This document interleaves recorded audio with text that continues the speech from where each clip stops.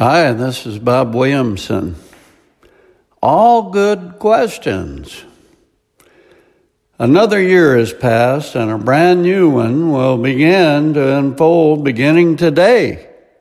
What will it bring? Good times? Bad times? New life? Loss of life? Lost pounds? Increase in pounds? Good health? Poor health? Financial gain? Financial loss? All good questions, but the fact of the matter is that we don't know. We remain in the hand of God. He makes our hearts beat and provides the air that we breathe. And we remain faithful that He will take care of us, His children, whom He offered His Son's life for. Or do we? I was studying the Bible this morning and reading about Pharaoh refusing to allow the Jewish people to leave Egypt. God had promised Moses He was going to free them, but it didn't happen instantaneously. At first, Pharaoh defiantly and derisively said, "Who is God to tell me?"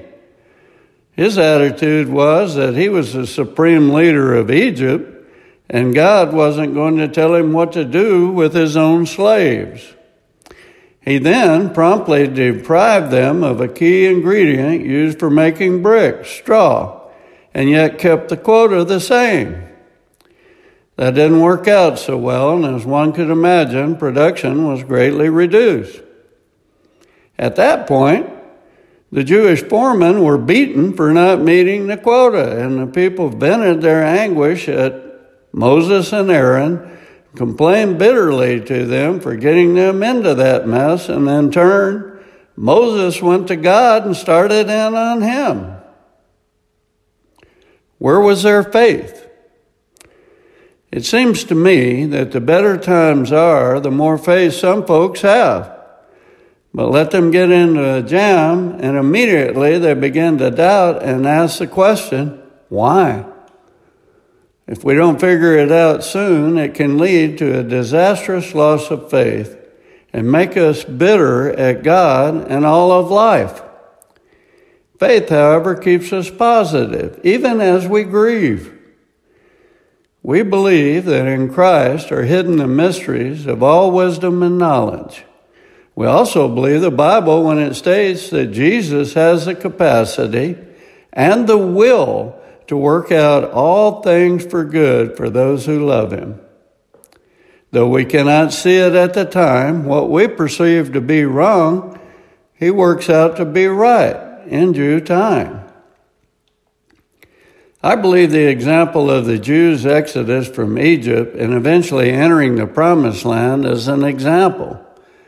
After a few plagues and other demonstration of God's power, Pharaoh not only relented and allowed them to leave, he gave them back wages in the form of a fortune in gold and other treasure.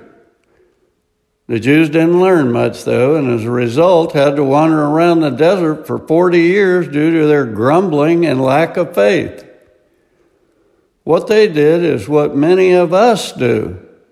At the first hint of trouble, we lose faith, get mad at God, and become bitter. I don't think anything on this earth is more important than faith.